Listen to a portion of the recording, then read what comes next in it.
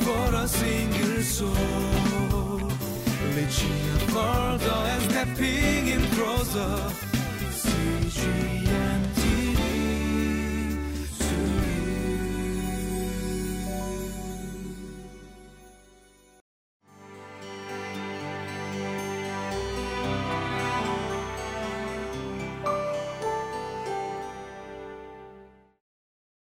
Hi everybody, welcome to Living Life. Today we are in Daniel chapter 6, verse 15, Lessons in the Lion's Den. And I know many of you are familiar with this story. It's a Sunday school story that many of us learned as children in church. It's a fun story, but I want you to think about it. Lessons in the Lion's Den. Who wants to go into a lion's den and learn this lesson? I know I don't. We don't. We take this story for granted. We think it's a children's story. We think it's fun and easy and exciting. No way. This is terrifying. None of us want to learn this lesson. None of us want to be thrown into a lion's den to learn what Daniel had to learn. So thank God for Daniel. He's the one that went in there, and we could learn from his experience so you and I don't have to be thrown into a lion's den. Have you been to the zoo lately? They're very scary.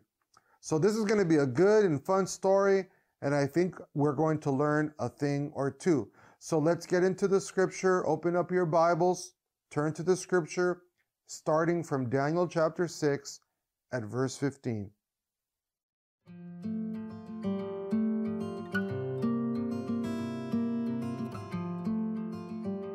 Daniel chapter 6 verses 15 through 28.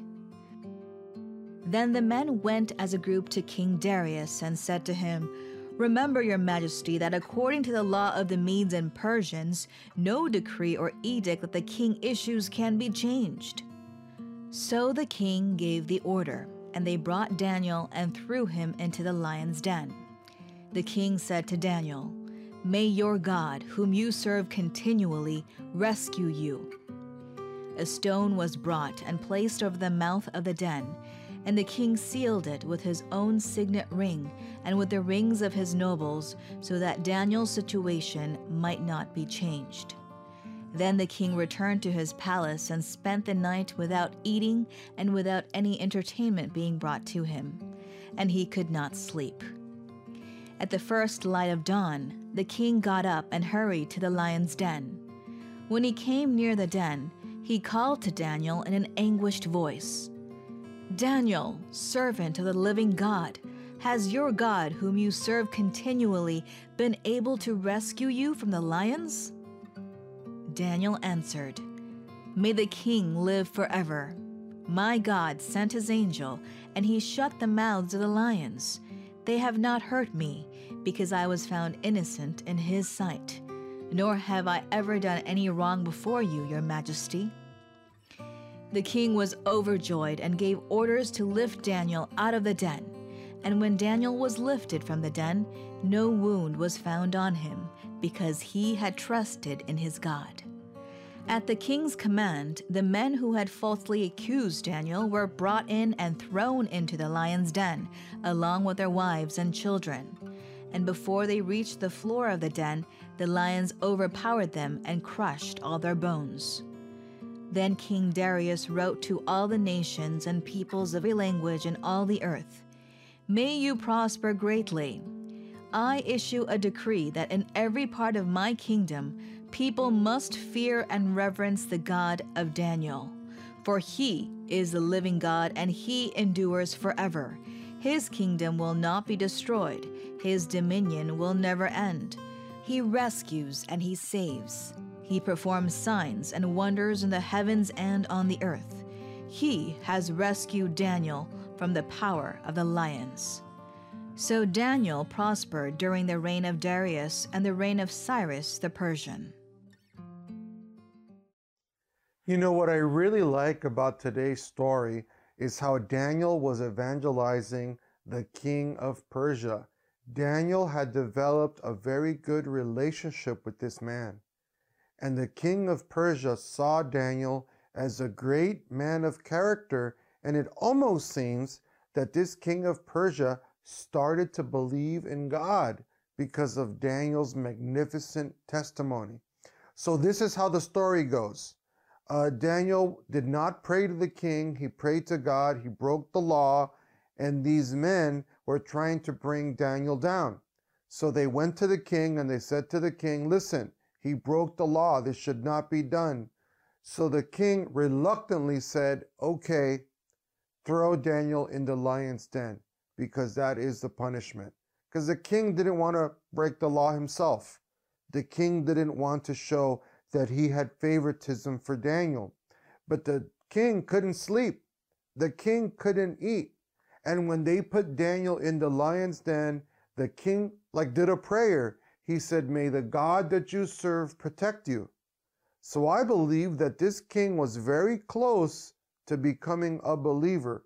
This is a great story. So they put in Daniel, for all intents and purposes, in that cave as a dead man.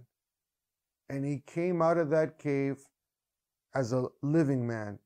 For me, it's a parallel to the story of Jesus Christ. Jesus Christ went into the tomb as a dead man, and he came out a resurrected being. So for me, this story is a foreshadowing of Christ's resurrection. You go in death, you come out alive. So when they put Daniel in the cave, the king went to his palace. He didn't eat. He didn't have any entertainment. He couldn't sleep all night. When he got up the next morning, he ran to the cave to find out how Daniel was. And he said, Daniel, the one who believes in God, are you still alive? And Daniel said, may the king live forever. Yes, I am. And the king was overjoyed. So when they brought Daniel out of the lion's den, the term was, the lions don't lie. Okay, what does that mean? Daniel said, the king said, everybody was in agreement that because Daniel survived the night with the lions, that he was innocent. So sometimes when I go play basketball here in Sunland Park, and we're playing basketball, and we're, arguing about who gets the ball, who doesn't get the ball, and then somebody throws a free throw, and if you make it, you keep it, they say, the ball doesn't lie. See? The lions don't lie. The lions told the truth and proclaimed the truth that Daniel was an innocent man. And he was innocent. So check out what the king did to Daniel's enemies. Check out what he did to the men that wanted to kill Daniel. They gathered up the men that were against Daniel. This is a pretty hard part of the story, but it was part of the culture back then. And they gathered up their wives and their children, and they threw the men and the wives and the children into the lion's den, and the lions ate and crushed the bones of those evil men and the wives and the children. This is a terrible thing. It's a terrible thing that happened. But then the king of Persia wrote a proclamation and wrote a letter that everyone in the kingdom had to know that the God of Daniel was the one true God that protected him and saved him from the mouth of the lions. So the gospel, the good news of God, went through all of Persia, and God used this king to proclaim his good word. So this is just an amazing story. It is an amazing turn of events. And Daniel continued to serve faithfully under King Darius. And then when King Cyrus became king of Persia, he also served faithfully with King Cyrus. And then you know the rest of the story, that it was King Cyrus that sent back the people to Jerusalem to rebuild the temple. So God is in control of all these events. God is watching over us. He's protecting us. And there are moments in your life and my life where we feel that we're in the lion's den. Maybe you get up in the morning and you have to go work at a place you don't like. Maybe there's people there that are against you. Maybe your own family You feel sometimes that they're a bunch of lions and they want to eat you.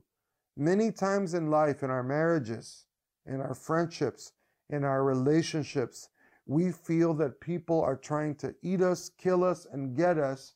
But never forget, we have a God, a good God, who loves us, who's protecting us and watching over us. And guess what God's going to do in your life? He's going to turn the tables against the people that are trying to hurt you, against the enemy that's trying to hurt you. So God bless you. We love you. Let's close.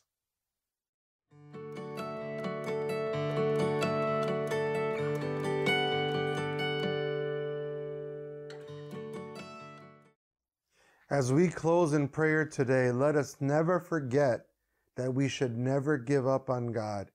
Even when they throw us in the lion's den, in a cave, and they seal the cave with a rock, and they close it, and we're in here with a bunch of hungry lions, it's never too late for God to do a miracle. So I don't know what place you're in, how you're feeling, or what situation you're in. If you're feeling outnumbered, it's never too late for God to do a miracle in your life. So let's pray. Heavenly Father God, we put our faith and trust in you. Our faith and trust is not in a man or a woman or a government. And Lord God, as we look around, we might be surrounded by hungry lions. Lord God, you are faithful. And we just pray, Lord, that you would just send your angels to work against our enemies, to shut the mouths of our enemies, that you, O Lord, are going to keep us safe, and you have the best plans and the best intentions for each and every single one of us, Lord. So we are in your hands, Lord, and we put our faith and trust in you. We pray in Jesus' mighty and wonderful name. Amen.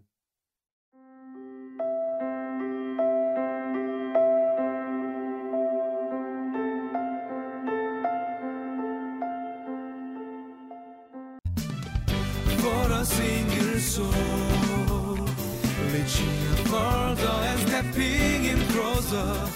See you.